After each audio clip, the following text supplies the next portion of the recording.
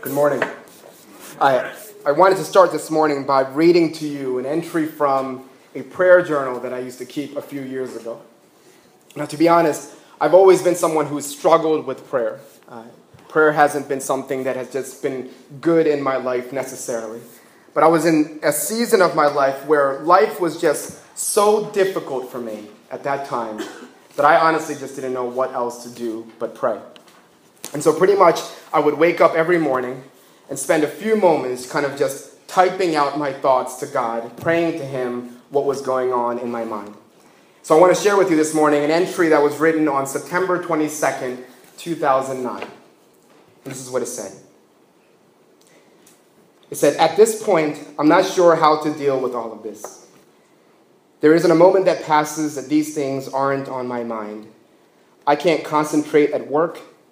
Everyone tells me that I look awful, like I haven't slept in years. I actually feel that way. Life is a bit overwhelming right now. Everyone wants me to fix their problems, but I can't even hold myself together. I've been asking you for help for so long, but nothing has changed. In fact, things have gotten worse. I'm beginning to think that nothing will actually get better. I've done everything that I know to do. Now, Lord, why aren't you doing anything? If you're able to change hearts, then why aren't you? What am I doing wrong? All of this is just too much to handle. Why won't you respond?" This entry is nearly 4 years old, but getting the chance to be able to read it over again this past week sort of just reminded me of the type of emotions that I was feeling during that season of my life. Me and my family were going through issues that I never imagined that our family would have to face. I never would. Because to be honest, because my life in general has been sort of free of any type of hardship or trial. It's been pretty uneventful. Hasn't been many struggles in my life. Up until that point, the things that I would have told you were points of suffering in my life would have been laughable. Until that point, what I would see as suffering would be things that you would just dismiss if I were to tell you. But when I wrote that entry, we as a family had been genuinely struggling for nearly 2 years. And it was like every day the situation would just get worse. It would get more complex, and we just didn't know how to bear it any longer. And so I just wanted it all to end. I really did. And so I would pray. You see, the prayer that I just read to you was just one example of dozens of prayers that sounded the same exact way. I asked the Lord for help in every possible way that I knew how, but it didn't feel like I was getting any answer in return. And so each day, we just continued to struggle through it. Now, sadly, I know that even as I share with you my experience of suffering, that suffering isn't unique to me. I know that. I really do. Suffering is a familiar part of most of our lives, if not all of it. A theologian named D.A. Carson said the following. He said, "If you live long enough, you will suffer. The only alternative is to not live long enough. If you live long enough, you will face bereavement, severe illness, loss, disappointment. You or your children or your children's children will suffer." You know, you hear that quote, and at first you sort of feel like that's a fairly morbid view of life, right? I mean, you sort of feel like saying, "Carson, you just need to lighten up a little bit. Life's really just not that bad. You're being fairly pessimistic." But the thing is, if I were to sort of go up and down these rows and kind of ask everybody, tell me about an experience of suffering that you've gone through in your life, we wouldn't have to go through many people before we see that what Carson is saying in that quote is sadly true. You see, it's been the case ever since Genesis chapter 3, right? This world, it doesn't take a theologian to look into this world and to see that the world isn't the way that it was meant to be. There's something deeply wrong in the world that we live in. And for those who know the scriptures and believe the scriptures, we see that what's wrong is that sin has entered into the world and has destroyed everything. And so unfortunately, suffering becomes a part of everyone's story.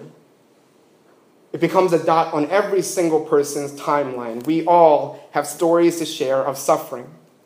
Now, without a doubt, right? Without a doubt, some will suffer more than others. So we don't want to downplay that. And some suffering is absolutely more intense than others' suffering. And yet, eventually, all of us will suffer. And if you were to read the Psalms from cover to cover, all 150 chapters of it, you would start to realize that the psalmists were well aware of this fact as well. They knew this to be true of the world. You see, out of the 150 psalms that were written, 67 of them fall into this category called lament. Lament psalms are psalms or songs or poems that are written out of a season of suffering. And so they're filled with language of grief and regret and complaint and abandonment and mourning. The Bible is full of them. You see, there's no hiding it. There's no politically correct psalm. They're uncensored and real. The scripture doesn't seem to try to cover it up in any way. Instead, the Bible is filled with passages where people are arguing with God, complaining to God, and weeping before God out of their despair. And I'm actually especially grateful for the Psalms because they speak of suffering in a way that's unlike any other book in the Bible. A 4th century church father named Athanasius said this. He said, the Psalms have a unique place in the Bible because while most scripture speaks to us, the Psalms speak for us. While most scripture speaks to us, the Psalms speak for us. You see, the Psalms give words to the emotions that we're feeling in our heart. The Psalms put into words the expressions that we just don't have words to express. And so this morning and this entire week, as I was looking at Psalm 13, it was like the psalmist was putting into words some of the very emotions that I was feeling during my own season of suffering. And for some of you, I imagine that maybe it's doing the same. And for some of you, I imagine that it's not even necessarily a past season of suffering. You're suffering right now. You're gathered here this morning, right now, and there is difficulty in your life. And you've been at it for some time. And if that's true, Psalm 13 is written for you. Now, wherever you are, right? Whether you're in the thick of it, or just recovering from suffering, or even preparing yourself for a future season of suffering, Psalm 13 speaks for us. So what we want to do this morning is we want to unpack this passage, take a look at what the psalmist is saying, and ask God to reshape and reorient our view of suffering and how we respond to it. And so let's ask God to help us in that. Let's pray. Father, we are grateful that not only do we get a chance to hear from you, from your word, to have the word speak to us, but that it is true that sometimes your word, the Bible, speaks for us with words that we are not able to express. We're grateful for this opportunity that we have to be able to study through the Psalms during the summer, to see men of God write out the things that they were going through, the feelings that they were feeling, the expressions that they have that give words to some of the things that we are also feeling and don't know how to express. We are grateful for your word, that there's no part of your word that's irrelevant to us, that all of it speaks to us, speaks for us. All of it helps us, encourages us, challenges us, transforms us. So even as we gather this morning, I'm praying that your word would do that. We haven't gathered to hear from me. We have gathered to hear from you. And so I'm praying, God, that your spirit would speak to us this morning. Please answer us generously. It's in Jesus' name we pray. Amen. I want to read again the psalm to you. The psalm that Jay read for us. I want to start from the beginning. The heading says, "To the choir master, a psalm of David." Listen to David as he speaks. He says, "How long, O Lord, will you forget me forever? How long will you hide your face from me? How long must I take counsel in my soul and have sorrow in my heart all the day? How long shall my enemy be exalted over me? Consider and answer me, O Lord my God. Light up my eyes, lest I sleep the sleep of death. Lest my enemy say, I have prevailed over him. Lest my foe rejoice because I am shaken. But I have trusted in your steadfast love. My heart shall rejoice in your salvation. I will sing to the Lord because he has dealt bountifully with me. I think it might be helpful for us just to spend a few moments thinking through the background of this psalm before we get into the text itself. And so as we just read in the heading itself, it tells us that this psalm was written by David. Now, for those of you who may be unfamiliar with the Bible, David is a man who was spoken a lot of in the Old Testament, the first half of the scriptures. There was a lot that was said about David in the scriptures. Now, for those who maybe even remotely know David, the first thing that comes to people's mind is David fought Goliath, right? There was this giant man that he was the only one that was brave enough to fight. And so he takes some stones and he throws it at Goliath, and Goliath comes tumbling down. So that's one of the first things that comes to mind when people hear the name David. But it wasn't just Goliath that David is known for. The scriptures say that David was a man after God's own heart. David was known for the love that he had for God, the way that he wanted God to be in his life, and he pursued him, and God saw that. And God said, you are a man after my own heart. You love me in a way that others do not. And he recognized him for that. And then it wasn't just that. David was also the second king of Israel, right? He was given authority and power over God's own people.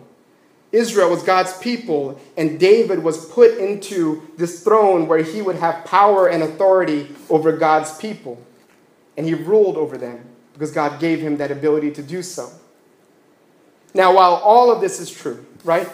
While it is true that he was the Goliath killer and a man after God's own heart and the second king of Israel, David's life was far from being perfect. It really was. This same David that did all of those things also spent years of his life in fear and hiding from cave to cave, trying to get away from his predecessor, King Saul.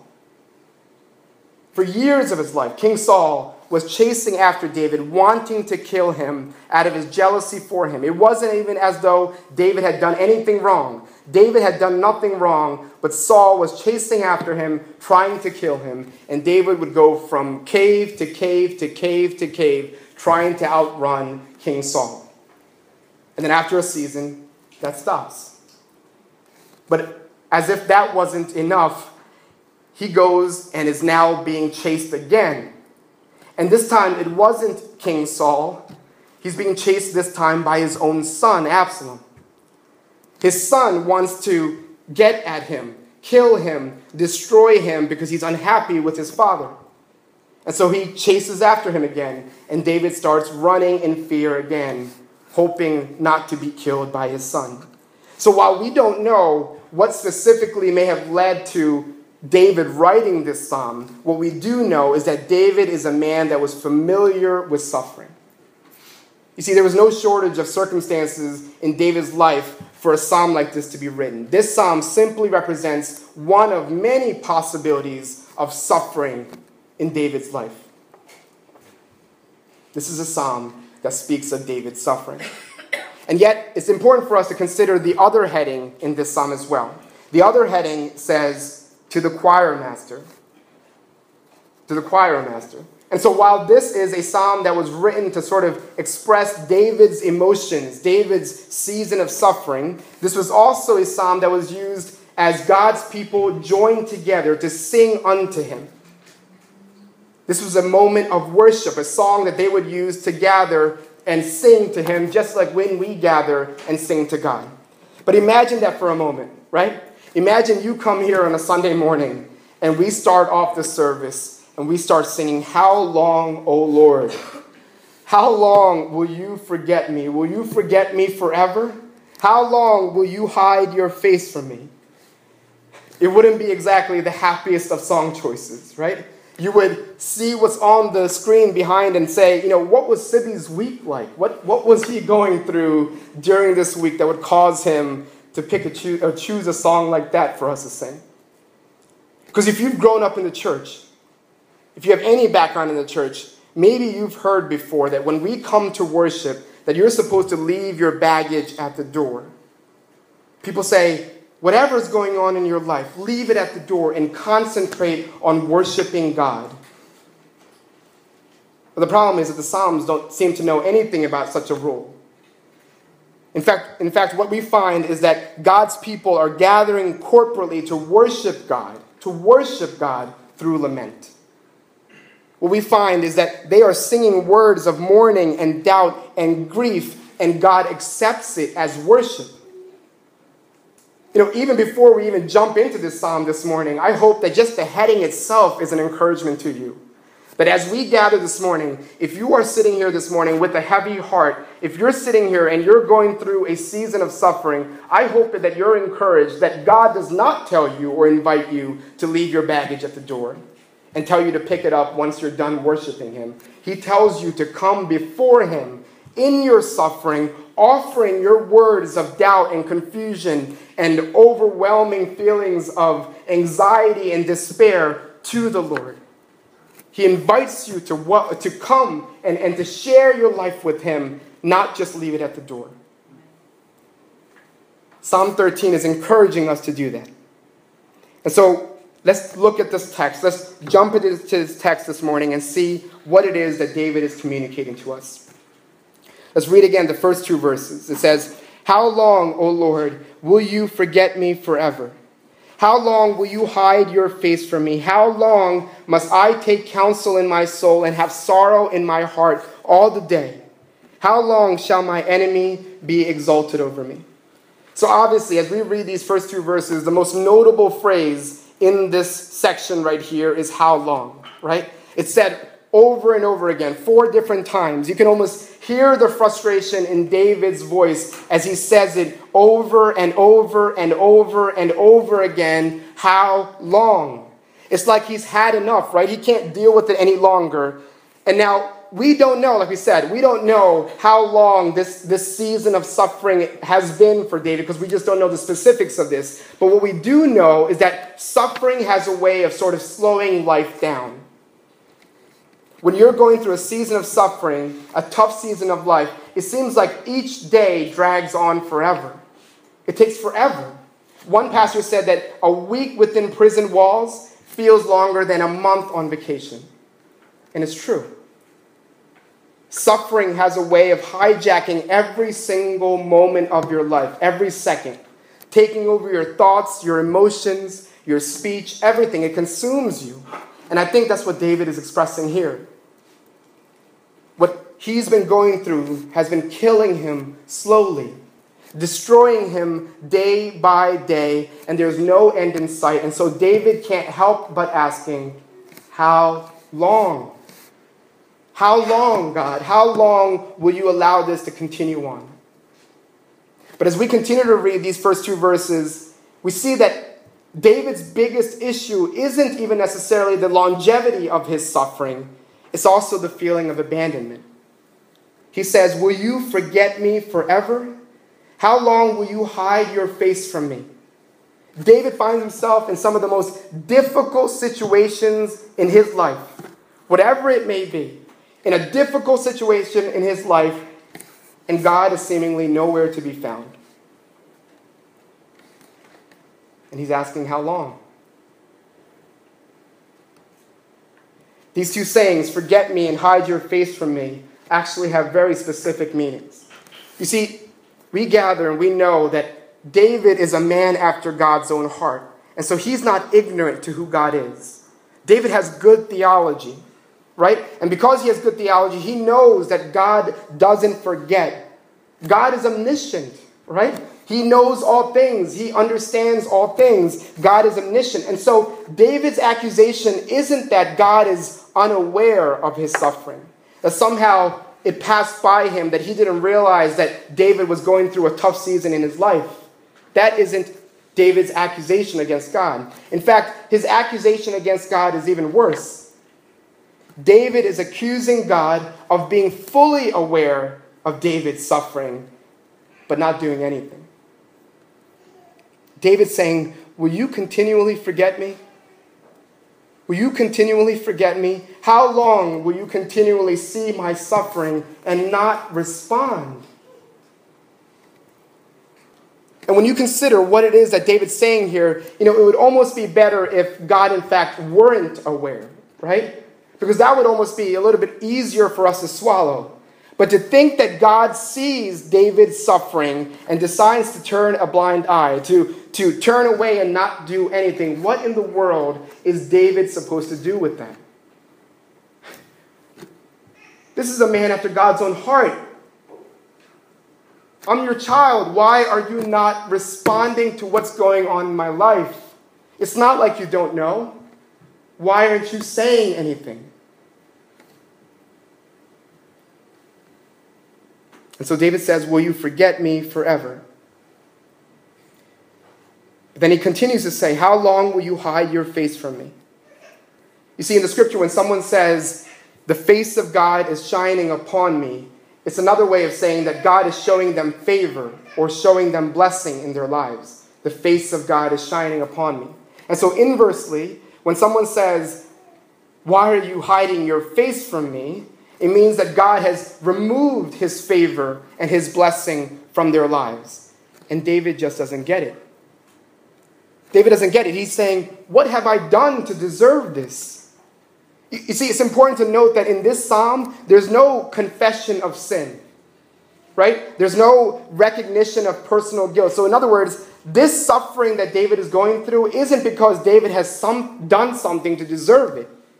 He hasn't done anything to deserve this suffering, and yet God has forgotten him and has hid his face from him. And David just doesn't get it. He doesn't see why. And he's saying, how long will you hide your face from me? In fact, David says that he's been struggling just to understand why this is happening. In verse 2, he says, how long must I take counsel in my soul? That's actually just another way of saying, I've been dissecting this situation, right? Tearing it apart, trying to figure out what it is that has caused this suffering to come into my life. What went wrong, or when did it go wrong? And we all know what that looks like, right? When suffering comes into our life, we just sort of pick it apart. We try to consider and reconsider what happened, how it led us to come to this point. And we say things like, well, maybe I shouldn't have said that. Or maybe if I just did that. And we try to figure out what got us into this situation.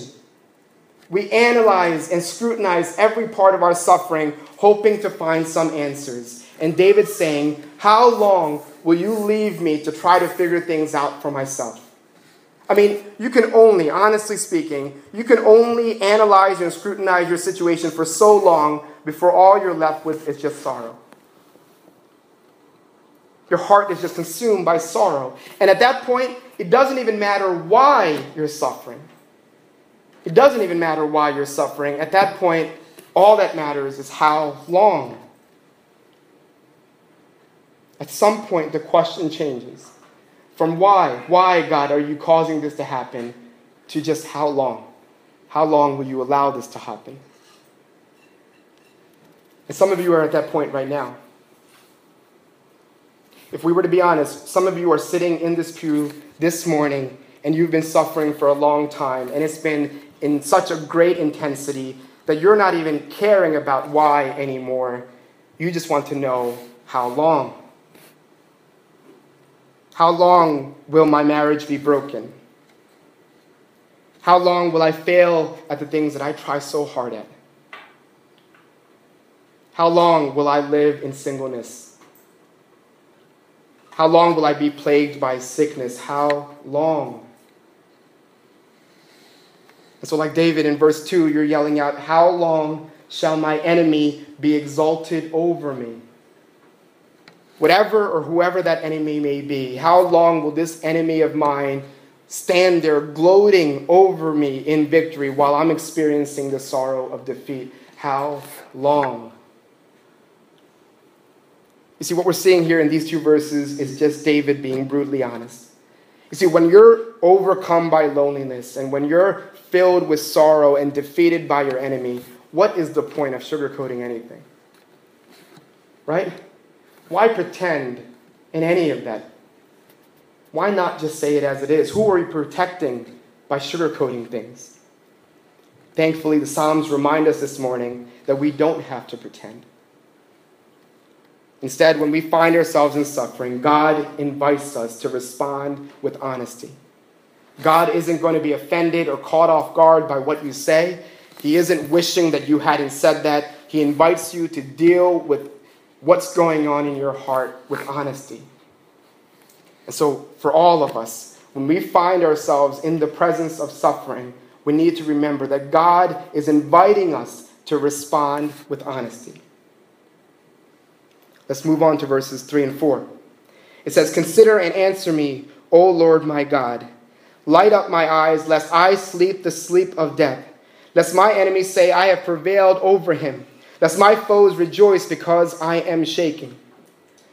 It was interesting to see what's happening here, right? It's almost like David puts down his pen for a second and someone else picks it up and starts writing. Because just a single verse ago, David is screaming out his feelings of abandonment and anger. I mean, if someone just read verses 1 and 2 of this psalm, you would think that he was done with God, that he wanted no more to do with God. But now you read verse 3, and you see David turning back to God, asking him for things again, and you wonder, what in the world just happened? What happened in between verse 2 and verse 3 that would cause this shift in the tone, in the way that David speaks to God? And to be honest, we don't know what just happened. All we know is that somewhere along the path of lamenting over his suffering, David crosses an invisible line from self to other. He crosses an invisible line from self to other. Somewhere along the way, he comes to the end of himself. And actually, I think we all know what that looks like to cross that line. Because it could be any number of things that causes that to happen. It could simply just be the utter exhaustion of letting it all out, of venting out all of your frustration. You just get to a point where there really, honestly, aren't just any more tears to be cried about this any longer. There aren't any more words that you could possibly say to describe how it is that you're feeling. You've just come to the end. You've crossed that line. Or maybe you've come to your wit's end. You've considered and reconsidered and analyzed everything about this situation, trying to figure out what went wrong and how did it go wrong. And you've tried to figure out to do whatever you can to try to fix the situation, and it's only getting worse, and so you're done. You see, whatever it may be, whatever causes it, there comes a point in our suffering where we cross the line from self to other. Now, the truth is, what that other ends up being will differ from person to person. For some, it'll be food. We'll run to food and we'll try to eat away our sorrow, try to fill ourselves up, to take our minds off of what's going on and find comfort in food. Others can find themselves spending day and night in front of a television, just sort of staring into that screen, vegging out on the couch because you're just trying to find some type of comfort in entertainment. Some seek solace in drunkenness. You're trying to find or manufacture a freedom that doesn't really exist, and so you hit the bottle. It could be anything. You will honestly give yourself to anything, whatever it takes to get your mind off of yourself. But what if I told you this morning that I think God allows us to lament in our suffering in order that we would do exactly that? What if I told you that God wants us to reach a point of suffering so that we would come to the end of ourselves? But instead of turning to temporal and lesser things that aren't able to rescue us, that he wants us to turn to himself. It actually reminds me of a passage in the New Testament where a person named Paul, an apostle, wrote this in 2 Corinthians. Chapter 1, verses 8 and 9. He says this. He says, "For we do not want you to be unaware, brothers, of the affliction we experienced in Asia. For we were so utterly burdened beyond our strength that we despaired of life itself. Indeed, we felt that we had received the sentence of death, but that was to make us rely not on ourselves, but on God who raises the dead. You see, whatever was going on in Paul's life in Asia, whatever it may have been, he says that it was so difficult for him, it was so hard, it was such a season of suffering for him that he hated his life. He despaired of his life. He said his burden was beyond his ability to endure. You see, what we're seeing in this passage right here is Paul too crossed that line. Paul crossed that line. He reached the end of himself. But instead of letting suffering lead him to lesser things to rescue him, he turns to God. Hear it again. He says, indeed, we felt that we had received the sentence of death, but that was to make us rely not on ourselves, but on God who raises the dead. God allows suffering in our lives in order that we would come to the end of ourselves. And that we would move from a reliance on ourselves to a reliance on Him who is able to raise the dead. And that's what we're seeing here with David. The transition from verse 2 to 3 is sort of like a spotlight that's beginning to move, right? So we enter into this psalm, and there is this huge spotlight that's focused and shining brightly on David. And he's lamenting, and he's telling God what he's feeling. But from the shift from verse 2 to verse 3, it's almost like we're seeing the spotlight slowly beginning to move. While it was shining on David all of this time, David is allowing this spotlight to now be shown on someone else. It's starting to move. And so David begins to pray and ask God for a few things. The first thing he says is, consider me. Consider me. The word consider me literally here means to gaze intently into something. To gaze intently into something. It's David saying, listen, God, I know that you're omniscient. You know all things. I understand that. But what I'm asking is that you would look closely, that you would gaze intently into my suffering right now. In other words, what David is asking is that God would identify himself with his suffering, to mourn with him. You know, a few months ago, I remember walking into my aunt's house. I walked into my aunt's house, and her son had just passed away a few hours earlier. He was 19 years old. And so I walked into her house, and I remember walking in, seeing just a handful of people standing around in the living room while she was sitting there on the couch. And she had just heard that her son had passed away, and she's sitting there and she's sobbing. Tears are rolling down her face. Literally, her shirt was wet just with the tears, the overwhelming feeling of grief that she was feeling. And there were a bunch of people standing around in the living room. And you can almost sense immediately, as soon as you walk into that room, how unhelpful that was for her. You see, my aunt wasn't just looking for people to physically be present and watching her as she cries. She needed someone to identify themselves with her grief, to mourn with her, to sit with her. Not even necessarily to say anything, because what in the world can you possibly say to a woman who loses her 19-year-old son? What can you possibly say to her? But to simply make their nearness known. That's what she wanted. And I think that's what David is seeking here as well. David has come to the end of himself, and he's asking God, God, would you just mourn with me? Help me to know, help me to see that you haven't forgotten me. Help me to realize that you haven't turned your face away from me. Help me to see that you are near. So David says, consider me. And then he goes on to say, answer me. And what a great contrast that is from verse 2, right? In verse 2, David said that he was taking counsel in his own soul. He was analyzing and considering what had happened, trying to fix this situation that he found himself in. But right now, he's done. He's done trying to find answers, trying to find solutions. David's realized that this is a situation that is beyond his ability to fix or to understand. No self-help book will ever be able to get him out of this period of suffering in his life. And so what David is saying, God, I need you to walk into this. to intervene. I need you to provide insight and understanding that I just cannot figure out for myself. And so he says, answer me. And then he finally prays, light up my eyes. See, this is a phrase in the Hebrew language that means the same thing as give me breath. Light up my eyes means give me breath because David's exhausted. David's exhausted. Suffering does that to you. If you're sitting here this morning and you're in suffering, you know just how physically exhausted you are. What a toll suffering takes on your life. You're exhausted. His life has been torn into pieces. He's falling apart. And so David is asking God, would you light up my eyes? Would you give me breath?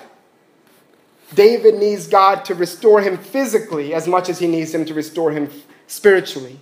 He needs to be put back together again, to be given the chance to breathe again. And then he ends this whole section by saying, listen, God, if you don't do these things, if you don't consider me and answer me and light up my eyes, I'm going to die.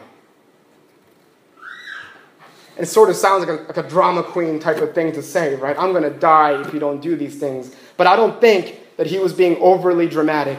I don't think he was exaggerating what he was feeling. I think he was just being honest.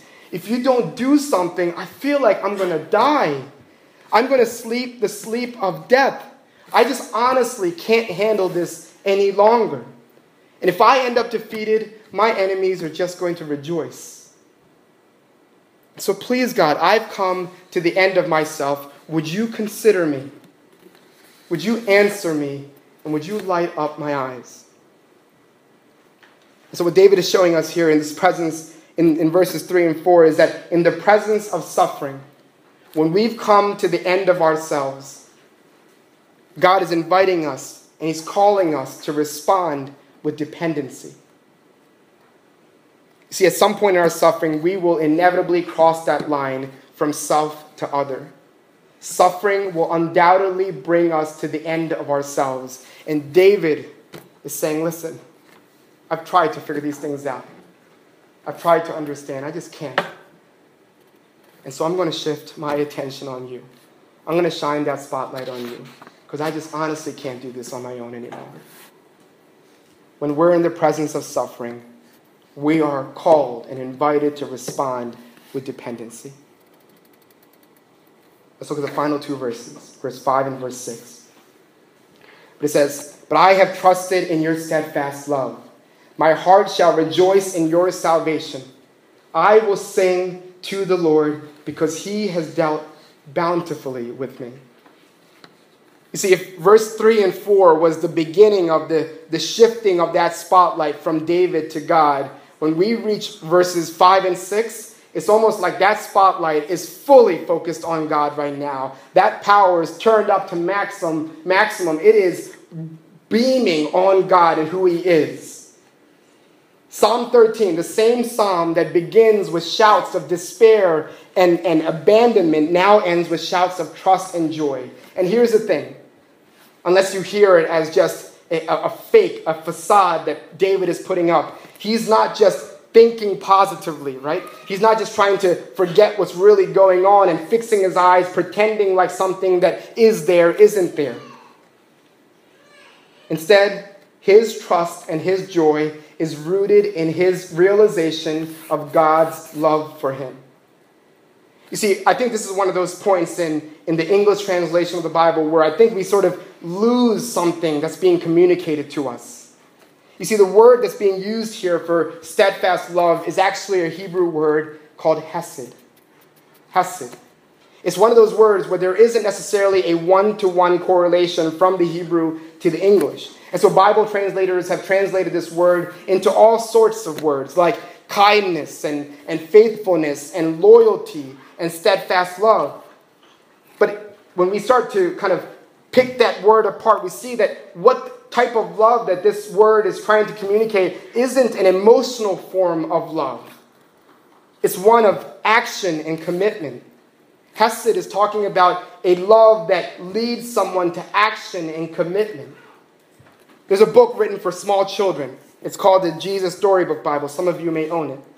And it actually does a wonderful job in describing God's hesed love to children, and maybe even to us.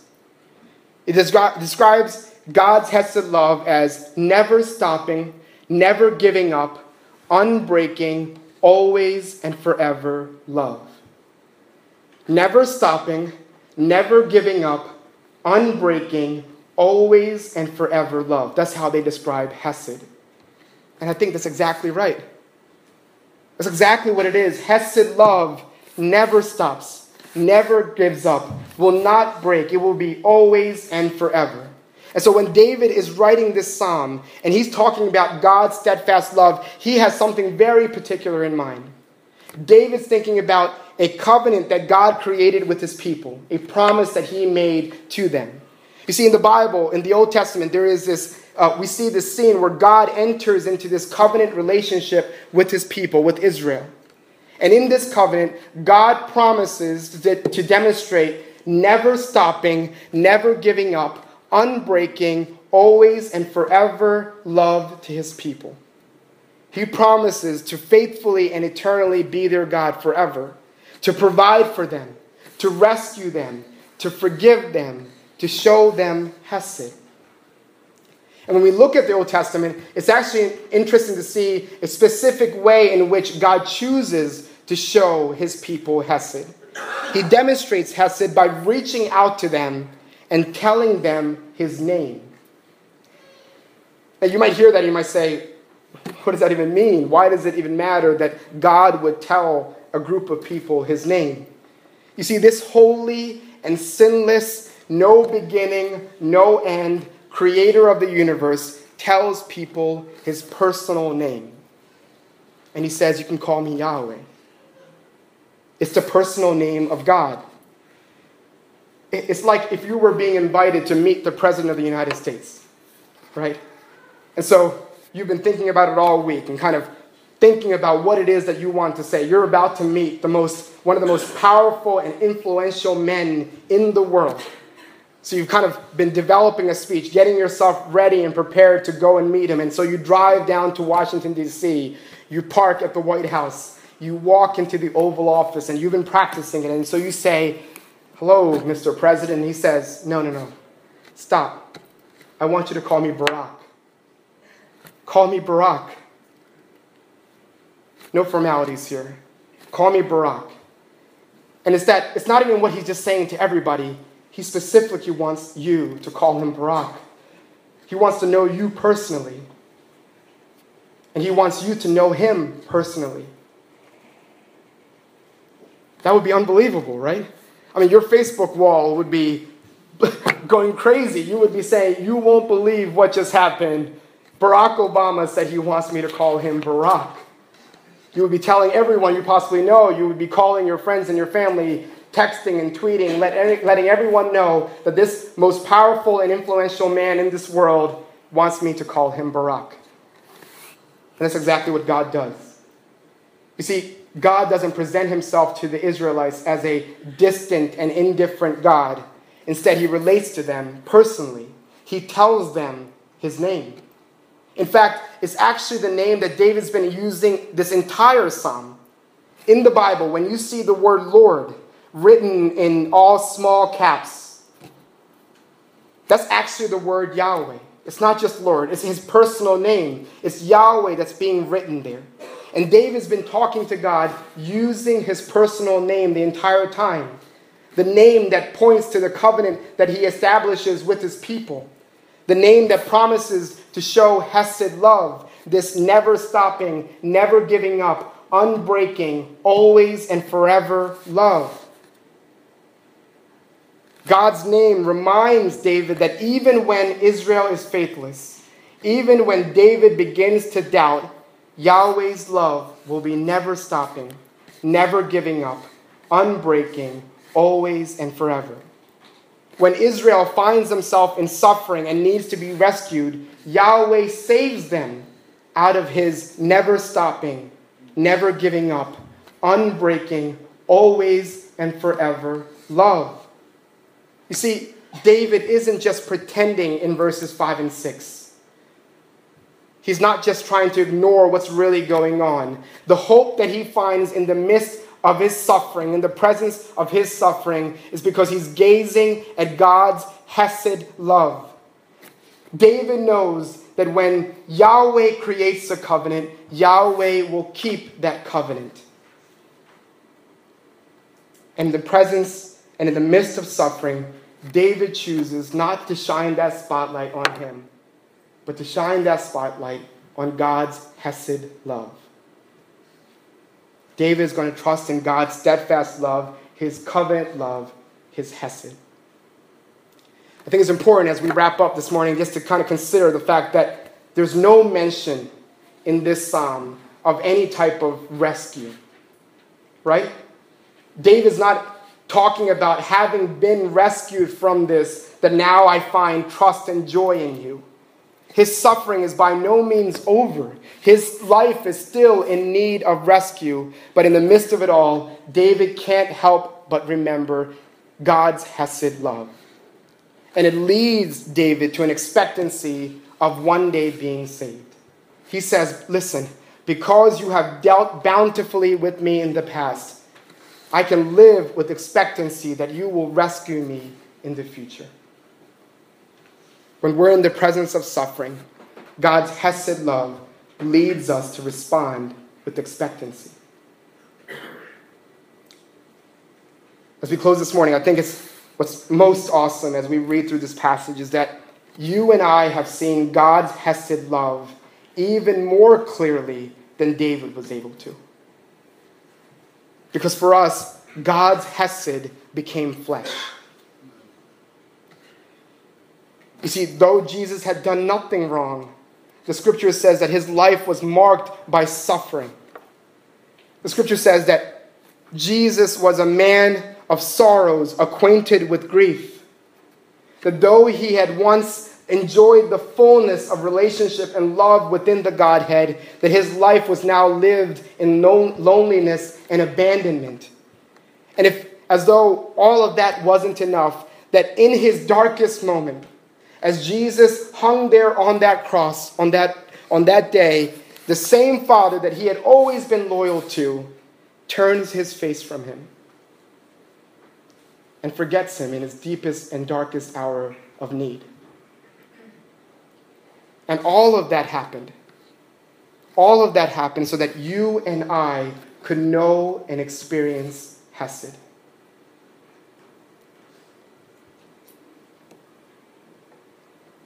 Hesed is God's never stopping, never giving up, unbreaking, always and forever love. And Jesus suffered in order that in the midst of our suffering, we can find rescue and salvation through his suffering. And so if you're here this morning and you're going through a season of suffering, I want to just remind you of what it is that God is inviting you to. God is inviting you to respond with honesty. Don't pretend. God is all-knowing, and he cares. He honestly does, is demonstrated through his hesed. He's inviting you to respond with dependency. When you've come to the end of yourself, when there isn't any more searching that you can do, any more describing that you can do, he's saying, make your dependency on God, who is able to raise the dead. And when you find yourself in the midst of suffering, God is inviting you to respond with expectancy. That the same God who has dealt with you bountifully in the past will indeed rescue you out of his hesed love, his never stopping, his never giving up, unbreaking, always and forever love. All we can do is place our trust in him, and he is faithful to save us. Let's pray.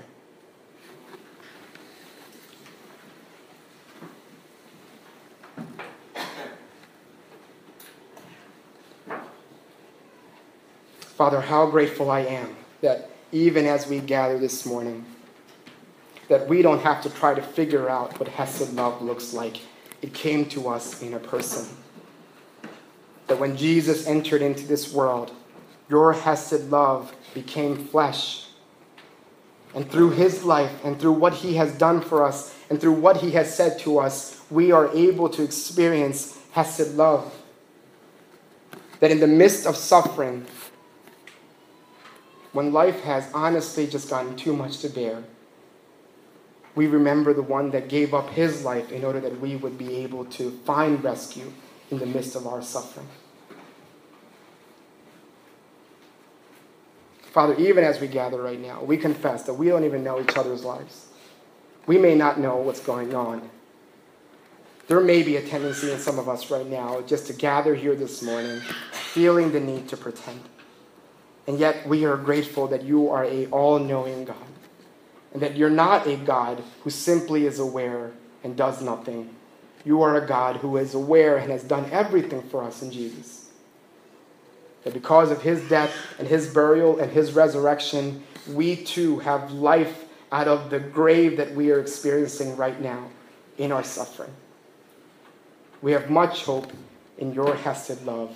Remind us of it this morning, even as we suffer. It's in Jesus' name we pray. Amen.